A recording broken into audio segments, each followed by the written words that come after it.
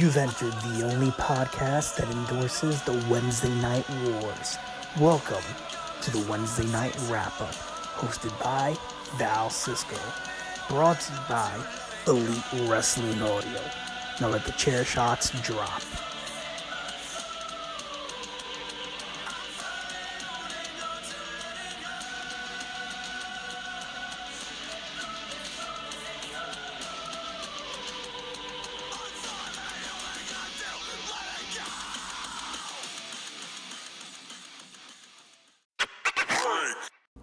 Hey, what's going on, everybody? Welcome to another great edition of the Wednesday Night Wrap-Up, brought to you by Elite Wrestling Audio. It's your boy, Val Cisco, a.k.a. Lucha Val, and once again, we're here, back at it, talking about AEW and NXT. Which one had the better show? Which one had the better highlights? And which one emotionally had me invested? We're going to be talking about both shows. Of course, AEW is going to start off. Then we're going to take a quick break and then go into NXT. But before we get started, guys, before we get into the nitty gritty, I want to give a quick shout out to my sponsor, and here we go. All right. So let's go ahead and start off the Wednesday night wrap up with a little bit of AEW Dynamite. Of course, this week's taped edition of AEW Dynamite was on Chris Jericho's Rockin' Wrestling Ranger, his Grand La Champion yacht, his cruise, his pleasure cruise, if you will. Honestly, I was invested into this. It was a little jarring, I will say that. Like I spoke about in the last week's episode about Bash at the Beach being in January, I kind of didn't dig it that much because it was in January, but it worked out. And same thing with this, you're on a cruise ship, you're seeing happy people with bathing suits on and shirts and Hawaiian shirts and umbrellas everywhere, and you're on a cruise ship, so you kind of got those vibes of just, spring break or summer, which I think this would do great in, but, you just notice that you're in January, and it kind of takes you out of that picture right there. So I tried to not let it get to me too much, but in the back of my mind, it was slapping me a little bit. Of course, on commentary, we did have Jim Ross, Tony Schiavone, and of course, Excalibur once again. Let's talk about the set, guys. The set was fantastic. It did look like a AEW indie show, but I loved it, man. Even though it was a very intimate crowd on the yacht ship, they were very loud and vivacious and fantastic. They were, they were vibing, they were cruising, they were having a good time on this ship. Probably half of them were drunk already watching these matches, but they really made this feel special. It's on a boat, so it did look a little weird, but honestly, it worked. It gave me spring break vibes, so I was happy about that. Titantron, everything was fantastic. A little windy, I will say that. For a pleasure cruise, this was pretty windy. Even came to a point where JR was saying that his hat blew off, and this was going to be the first time he had to announce without a hat in like 25 years, old WCW days right there. So that was kind of funny to start off the night. And of course, starting off the freaking night was for the AEW Tag Team Championships. I was a little weirded out by this. I'm going to tell you why, because I always feel like the championships should end the show, no matter what it is. I don't care if there's a number one contender spot at the end. I don't care if there's an important match or a feud at the end. Championships, if it's not the heavyweight championship, it should be whatever championship is being defended should be on top bill of the card. That's just me. That's how I would book it if I had the ability to book it, because it makes those championships feel important, like they're must-see TV. And I get it, you're going to open up with it, so it kind of makes it feel special, but I don't know, I would have ended the show with this. Anyway, it is the champions of SCU, Frankie Kazarian and your boy Scorpio Sky, taking on the team of Kenny Omega and Hangman Page, part of the Elite. Of course, with the story going on is that Hangman's probably getting into little bar fights and fist fights because of his mouth being half drunk all over the place while still winning matches with Kenny Omega. And of course, SCU defend their titles as well too. They've been champions for a couple of months already, and you know what? It's difficult to say because I do like SCU as a group, And with the rumor mill going around that there's going to be a trios tag team titles, if you will, by the end of the year, someday in AEW, I can see that group really making those titles feel special, along with the likes of the Jurassic Express and a couple other people as well too, maybe the Dark Order. But as a tag team with Scorpio Sky and Frankie Kazarian, I kind of felt like something was off. Their wrestling is phenomenal. They are very engaging with the crowd, but did they sell themselves as champions? Did they parade themselves as the champions, as the best tag team in AEW? No, they did not. You had different characters or different storylines with tag teams like the Young Bucks or the Lucha Brothers, the Best Friends, hell, the Dark Order, the Inner Circle, all these other tag teams that were getting top bill on each and every week were showing more love than SCU. I'm not too sure if that's because SCU's maybe not fighting for it, or they just don't know how to get their point across with creative, but it kind of just felt like they were champions, but they were in the background. You know what I mean? So because of the outcome of this match, I'm not too upset. I have my thoughts, though. So into the match, it was a phenomenal match. Everybody was clicking on all cylinders right there. Kenny Omega, fantastic once again. I will say, though, I am getting Kenny Omega fatigue just a tad bit. I don't need to see him every week wrestle, and as much as that might be somebody's fantasy who hasn't seen Kenny Omega and just heard of him through the dirt sheets or through YouTube and things like that, watching his New Japan fights, yeah, okay, I can see that you're like, you're hunkering for some Omega, but at the same time, like, I feel like the specialness of Kenny Omega is kind of withering away little by little, and even though his in-ring is still solid, I want him to be someone that's more of a special occasion. Even if he's every other week, it makes it feel important. Work on promos.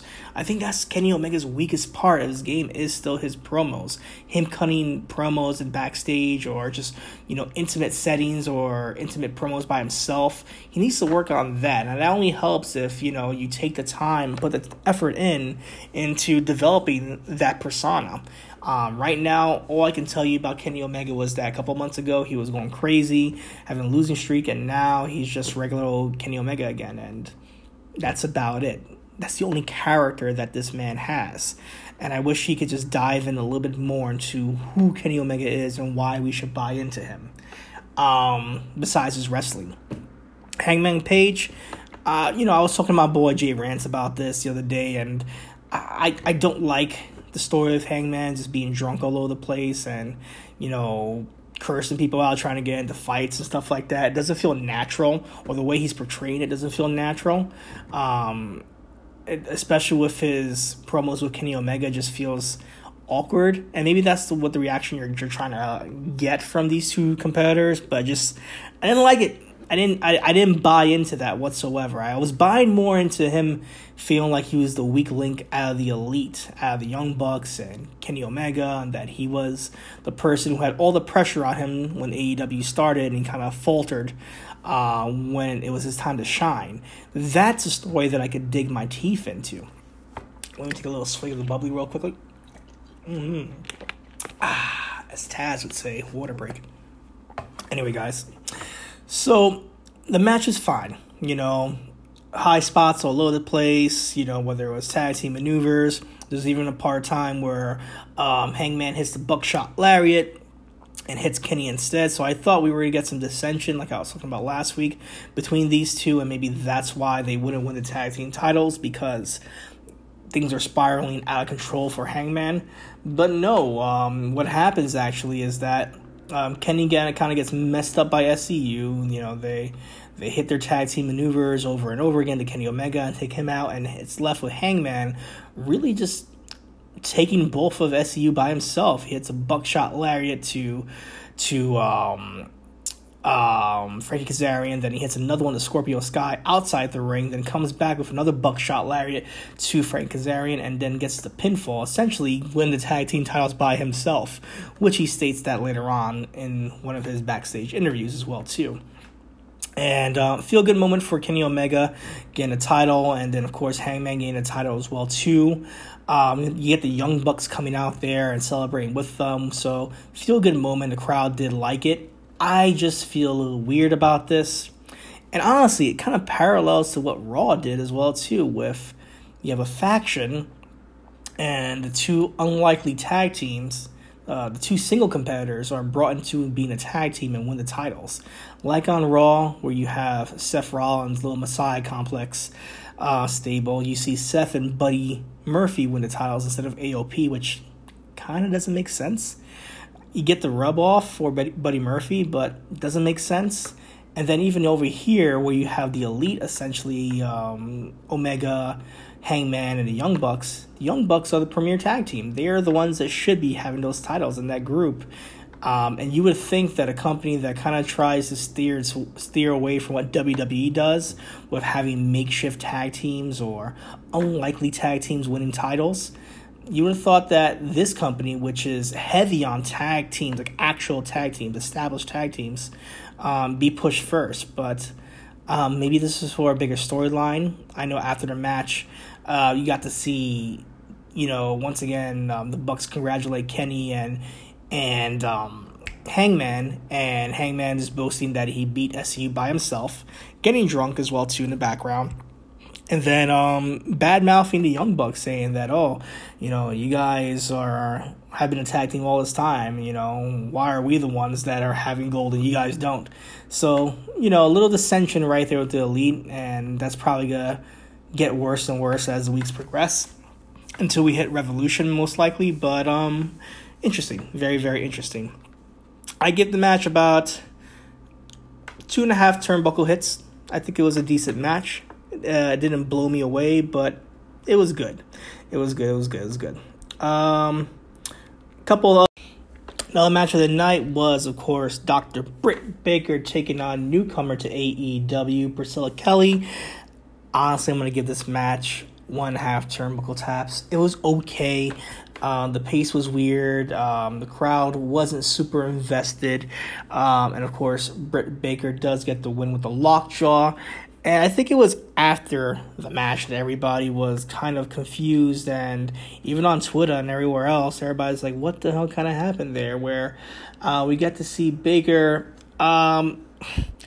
do some kind of promo after the match as well, too. A heel promo. And I knew that she had, she was heel a tad bit here and there. They were kind of going back and forth with her a little bit. But Tony Schiavone gets into the ring. And, of course, he's just giving kudos to Britt Baker, and he was about to ask her what's on her agenda next, and Britt Baker just cuts, this weird promo on Tony Schiavone saying that, I'm glad you think you're famous. I'm glad that, you're happy that you're here in AEW, you're getting the love again, because before this, you were just a shitty barista at Starbucks, and no one liked you. You weren't relevant whatsoever. And then Britt goes on about being the hottest chick on the boat. And after that, basically, Jim Ross kind of cuts it off, and it's like, all right, guys, we got to go to commercial. And Britt Baker's still cutting a promo, so I don't know. I guess, she was trying to do her own heel shtick, but it kind of came off just weird and out of nowhere and left field, and I don't know. There could have been a time and place for everything, and I guess this commercial break kind of killed that for her, but the promo wasn't good either. She didn't convey that bitchy, snarky attitude. It was just for you know what? I just feel like being rude today, so I'm going to be rude to you, Tony. Tony sold it. Tony was like, well, shit. Tony sold that shit. He was like, well, fuck. I guess I do suck. So Tony's still one of the best actors in AEW today. I don't care if it's genuine. I don't care if it's not genuine. He's just fantastic. Tony is just doing it up right now. Whatever he's doing in AEW, he's doing it up. Jurassic Express, Marco Stunt, Jungle Boy, and Luchasaurus take on the Inner Circle, Santana, Ortiz, and Jericho. I'm going to give this match 2 turnbuckle hits. It was a decent match for a 6-man tag. I know I said earlier that it was announced that possibly a trios tag team championship is coming to AEW, so that fits really well to Jurassic Express. It could fit well with Inner Circle if they're still around at that time. this match was fun. You got to see different combinations, of course, with Jungle Boy, who looked like he was just favoring his ribs for some reason throughout the match. Jungle Boy and Marco Stunt taking on, the Proud and Powerful. You get to see a great exchange between Marco and Chris Jericho, which was fun. Luchasaurus running roughshod against everybody. It's going to be very interesting to see what Luchasaurus does within later this year or next year. If he branches out to be a singles competitor and what he can do, I would love to see just a great singles match between like Luchasaurus and Kenny Omega. Those guys will seem like they will tear it up. But then again, maybe this is where Luchasaurus is looking good right now. Maybe he's really great in these tag team roles where he gets the hot tag and he looks fantastic. Maybe he could be a little exposed with more of a credible wrestler. I'm not too sure. It'll be very interesting to see what happens this year. But, of course, as you can imagine, this match was high velocity, crazy spots, things happening over and over and over again. A lot of Marco Stunt action, doing a lot of funny moves, such as like the Tornado DDT, splashes, and things of that nature. It kind of culminated with Marco Stunt hitting a splash to Jericho, almost getting a near fall with the announcers is really making that a big deal, that he almost got a near fall for Jericho, something that, Jungle Boy couldn't do. And Jericho hits Marco Stunt with a fantastic Judas effect, which I felt like the announcers didn't really play it up as much as possible. I think they were a little caught off guard. The Judas effect hits it, and then the pinfall was done. The announcers kind of dropped the ball here, just a tad bit. But great match. Great to see Jericho just, have fun with someone like Marco Stunt. And really give him something out of this match. Even though he lost, he gained a lot of momentum, in my opinion. And fan support as well, too. Everybody looked good in this match. Jericho, fantastic. Jericho was just commanding this audience, even though it's his cruise. And, he's top bill. He's just, whatever he's doing right now, they show clips of the cruise, like what they've been doing, whether it was like a Fozzy concert, whether it was more women's wrestling that was happening on the cruise beforehand and things of that nature, and people just partying, getting drunk and jumping in the pool. Chris Jericho right now is on top of the world. Creatively, he's like, I want to say, number one creatively when it comes to the business right now. I would have said Matt Hardy, but Matt Hardy hasn't been doing anything creative lately. Rumor mill is that he may be making a jump pretty soon to AEW. Not too sure, but Chris Jericho creatively, one of the best minds in wrestling right now. All right. Next match, MJF taking on Joey Janela. My boy Jay Rance is saying that this might be match of the night. I have my own reservations because MJF, although he's been a fantastic heel, MJF hasn't really been doing it for me as far as the wrestling goes. He gives me Randy Orton vibes, so it's not bad. It's just not what I'm looking for out of that character. Whether it was his finishing moves like the Fujiwara armbar, the Salt of the Earth armbar, and then now using the crossroads, the double crossroads as he calls it. It doesn't really do anything for me. His wrestling style is very much stomp, headlock, shoulder tackle, taunt, curse out the audience, and sell. So, a little less than desirable when I want to see him. His heel work, once again, fantastic. But then again, Joey Janela, on the other hand, has been doing fantastic, extraordinary work in AEW and does not get the praise he deserves, whether his matches with Kenny Omega, whether his match with Moxley, his match recently with Rey Fenix. All these matches are great matches. He hasn't really had a bad match in AEW. If anything, he has a great match he's put to the sidelines. And even in tonight's match, I felt like he was carrying most of the match. The selling, the spots, everything that he was doing was fantastic.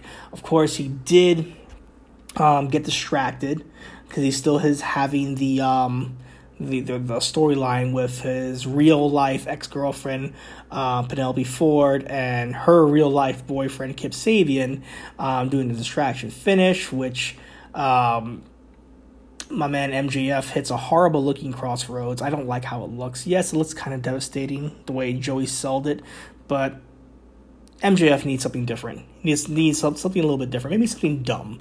A dumb finisher, like a heart punch or something like that could work. That's just my opinion. Winner MJF, I give this a turnbuckle and a half tap. It was okay.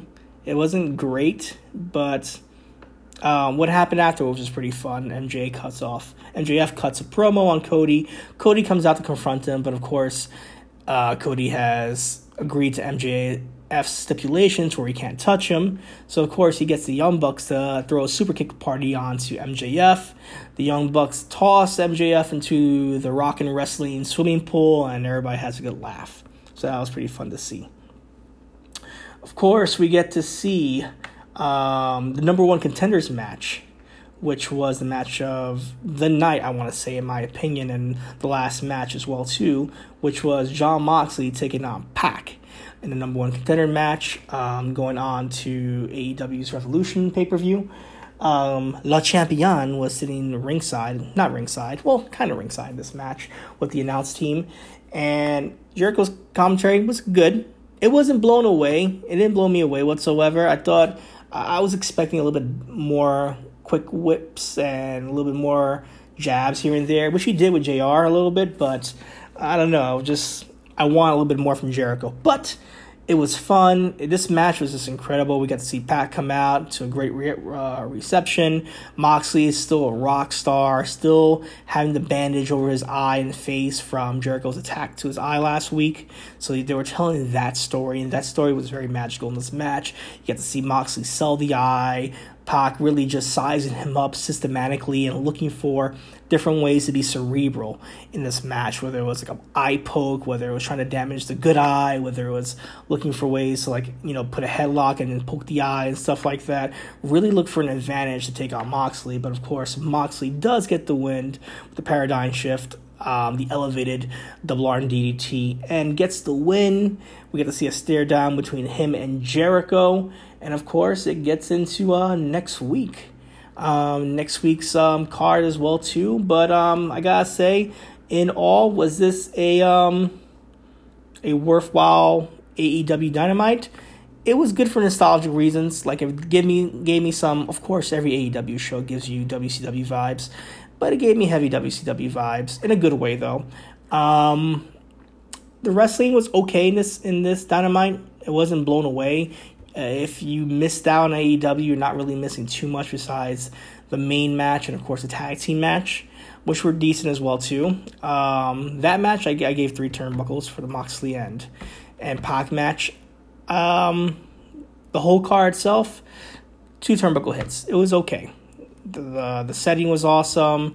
Some of the matches were okay, and the storytelling between Pac and Moxley was just fantastic.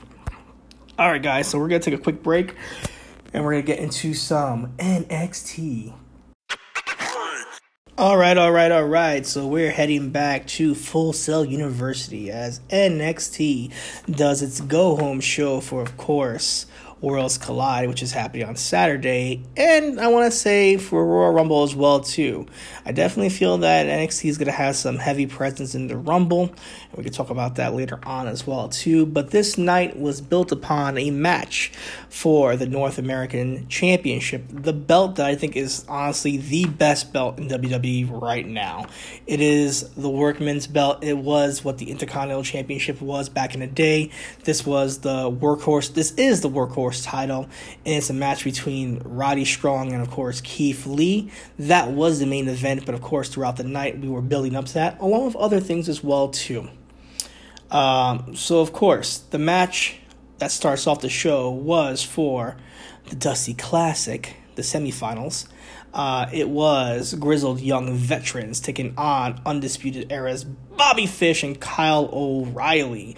You got to see the Grizzled Young Veterans come out with the whole Undisputed Era following afterwards.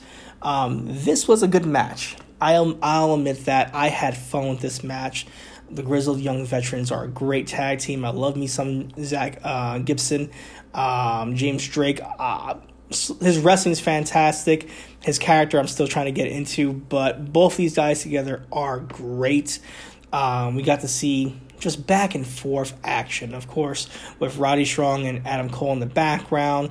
They were trying their best to really be the Wolves and try to take this European team out of this tournament. Tag team maneuvers all around the place, whether it was suplex splashes, whether it was chasing the dragon or total eliminations. Things were happening over and over and over again, culminating into Imperium making their way in the arena, distracting Undisputed Era, and of course, the grizzled young veterans taking advantage and getting the win, beating Undisputed Era, beating the NXT Tag Team Champions, and advancing to the finals for the Dusty Classic. Guys, I was fucking ecstatic with this because as much as I wanted the Undisputed Era to get there again to the finals, this had to happen. We need to spice it up, and the grizzled young veterans needed something in this tournament. They beat Kushida and Alex Shelley last week. I thought that was a big thing. Them beating the tag team champions, the NXT tag team champions, was even a bigger thing. I could see them winning. Of course, Undisputed Era cut a crazy promo afterwards, saying that no matter what, that if Imperium tries to interfere later on again, they're going to get what's coming to them no matter what. Next match of the night was Io Shirai taking on Toni Storm, a match that I was semi-interested in. Of course, with Toni Storm and her downward spiral of losing her chance to capture the NXT UK Women's Championship 2 weeks ago, and now trying to capture the NXT title from Rhea Ripley. Going into this, I felt like this was going to be a match where we could showcase Toni Storm a little bit to get her hyped for Rhea Ripley. I did feel weird, though, because with Io's hot right now, man. Like, yeah, she's physically hot, but she's hot right now. The audience loves her. She's firing on all cylinders. Like, she is everything you want in a superstar for WWE. Captivating, great character, connects with the audience, bad or good, has a great moveset, just brilliant. So I didn't want to see Io lose just to hype up Toni. Even though I do love Toni, I think Toni has a lot of prospect later on in the WWE since she's so young and so well trained already, world traveler. She definitely is a valuable asset, where Io, I think this is her time right now. This is her make or break. This is her Asuka, Shayna Baszler moment right now. So the match was fantastic. These guys, went back and forth, whether it was German suplexes out of nowhere, whether it was clotheslines from Toni Storm. Toni really played the heavy hitter while Io was really playing the speed factor. These chicks were beating the living shit out of each other until we got to see, that first match right there, 3 turnbuckle strikes for the grizzled young veterans. Back at it right here, we got to see the match culminate with Bianca Belair getting into the ring and beating the hell out of Io Shirai, and of course beating up Toni Storm, which I'm okay with because at the end of the day, I didn't want Io to lose, and I didn't want Toni to kind of come out looking strong. My only complaint about this is that Toni did not look as strong as he should going into Worlds Collide. But we get to see Toni get beat down by Bianca Belair, the number one contender for Rhea Ripley's title at NXT Portland.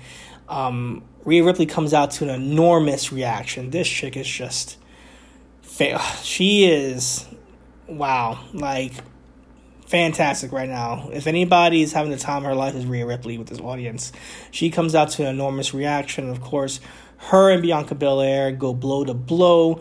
Io Shirai interferes, and of course, she knocks them both out the ring. And of course, Toni Storm hits everybody with a suicide dive, kind of looking tall at the end of the segment with the NXT title staring down Rhea Ripley.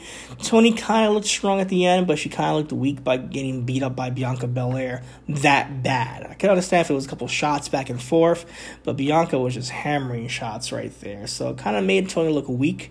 At the end of the day, it still builds up to what's going to happen this Saturday. That match right there, I give it about 2 turnbuckle hits. It was a good match, though. Finn Balor takes on Joaquin Wilde, the aka DJZ from TNA Impact Wrestling. Okay, we gotta talk about something. First and foremost, we gotta talk about Joaquin's outfit. Dude, I understand, my man DJZ, Zima Ion, Joaquin Wilde. Yeah, I know he's always been outlandish, especially in his TNA run, Impact run. But this was just weird. Like, he was just wearing like a cape with some straw shoulder pads and this alien-looking helmet. And, Beth Phoenix is really trying to promote, like, hey, he's a DJ, so he's always going to be, on the cusp of new fashion. But this just looked terrible and weird. Match was interesting in my opinion because I wanted to see what DJZ, Joaquin Wilde could do against Finn Balor. They both had a similar builds, similar height, and a similar style. So this would have been interesting. But of course, the Prince, Finn Balor, does really squash Joaquin Wilde. I was gonna say Joaquin Phoenix, horrible. A couple of his basic moves, his regular move sets, whether it was, drop kick to the face, the Wing Chun John Woo drop kick to the turnbuckle, and then of course the 1916 coup de Ra, vice versa, to win the match. Calling out Dragunov as well too, saying that if you're gonna shoot your shot, you better not miss. We also got a preview from Dragunov before this, calling out Finn Balor as well too again. So that's some foreshadowing for what's going to happen from Worlds Collide. I definitely see that Finn's going to win that Dragunov match, but that could steal the show. Those guys really know how to Dragunov knows how to really go in these matches. He's very captivating to the UK audience. And of course, Finn Balor, for all the criticism he gets, he can really captivate the audience as well too. I give that match, honestly, 1.5 turnbuckles. It wasn't amazing, and Finn didn't do anything new to really wow me as well too. Shayna Baszler taking on Shotzi Blackheart. I was excited about this, and I called it last week when Shotzi eliminated Shayna that they were probably going to have a match. I didn't think it was going to be this soon, but they did, and this is a match to see where Shayna lies. The announcers are touting that she's not going anywhere, that she's still staying in NXT, which I think is bullshit. But this is a great match between her and Shotzi. Shotzi, I've seen her throughout her career, whether it was in the Indies, whether it was live, whether it was in Impact Wrestling, Evolve, and of course here on NXT. This was, I want to say, her biggest platform match she's ever had, at least in main TV. And I thought she rose to the occasion on certain aspects. She did look a little, not green, I won't say that whatsoever, just maybe some nerves being on in the ring with Shayna Baszler, even though they wrestled before, or maybe just nerves in general, because a lot of things she would do that are pretty seamless or look flush kind of looked a little off. Shayna looked great as well too. They both were throwing stiff shots to each other, submissions to each other. Of course, the match kind of ends with the Karafuda clutch being put on to Shotzi after she tries to hit a giant senton bomb from the top rope. Shotzi does her best to hang on, and even the announcers even tout like, oh, she's hanging on for more than a couple of minutes. She's going to pass out, but she taps. I would have liked to see her pass out. Would have made the character a little bit stronger, more of a wildfire, if you will. But the tap happened. This is a good match, though. Great match for Shotzi, and good look for Shayna to still look hot going into this weekend. She's not promoted for anything for Worlds Collide, so I definitely see her. Rumble, guys. Rumble's going to happen. She's my main pick to win for the female Royal Rumble. 2 turnbuckle smacks for that one. Okay. The next semifinal match for the Dusty Classic was the Broserweights. We had Pete Dunne and your boy, Matt Riddle taking on Marcel Bartel and Fabian Anchor, part of Imperium. This match, I would have thought that Undisputed Era were to interfere and cost them the match, which would have made sense. That didn't happen. These were a 2-on-2 match. Balls to the wall. This match was incredible. This match gets 3 turnbuckle taps for me. I think these teams just gel so well. I think I know that Matt Riddle and Pete Dunne are just fantastic with their chemistry. Even with their promo work, they're fantastic as well too. Imperium looked great with Walter being in the background cheering them on, trying to do his stuff in the background as well. So many different near falls and sequences. I remember one was going from like a European uppercut into a German suplex that looked great from the top rope. So many tag team maneuvers, whether it was the European uppercut or setting up the European uppercut to do a Hurricane Rana. So many different maneuvers happening in this match, culminating into Riddle setting up for the go to sleep, and of course Riddle hits the go to sleep while Pete Dunne hits the Enziguri at the same time, getting the win, advancing to the finals that are going to happen next week, which I thought was pretty fast as well too. Should have happened at Worlds Collide. That would have made more sense. Where we got to see Matt Riddle and Pete Dunne take on the Grizzled Young Veterans. Zach Gibson cuts a promo on both of them saying that, Pete Dunne's selfish, and every time that Gibson and Drake try to reach the top, Pete Dunne always is there as a roadblock. Pete Dunne hits a great promo, just saying, I beat you guys before, I'll beat you again. Zach Gibson makes a funny ass line saying, I don't know what you guys call yourselves, the bromance or the joint locks. It was something like that. I could be totally wrong. Or the joint manipulators, the joint manipulators. Which, if that was the case, they should have named themselves the joint manipulators. But I know they don't want to tout that Matt Riddle's a giant pothead. But he did put himself on the spot in this one right here. So when he mentioned that, Riddle just comes out of nowhere and says, "Bro, I don't understand anything you're saying," in the highest voice he could imagine. And then he says, all I understood was you said joint and you wanted to manipulate it. And I was rolling. And then the crowd, of course, chants that Riddle's going to smoke you. Fantastic right there. So very interested to see what happens next week in the finals. I would have liked to... It'd be more important on a platform like Worlds Collide to make something big happen. But... especially when you have NXT UK versus NXT in that match. But I digress. Next week, a bigger sell to watch it on TV for the Wars. Of course, the final match of the night was for the North American Championship, the best championship in WWE. Keith Lee taking on Roddy Strong with Undisputed Era in the background. Of course, this match was a great match as well, too. Keith Lee looking fantastic with the crowd behind him. As always, Roddy doing a great job in this match. I will say, after watching these guys wrestle so many times, this wasn't their best match.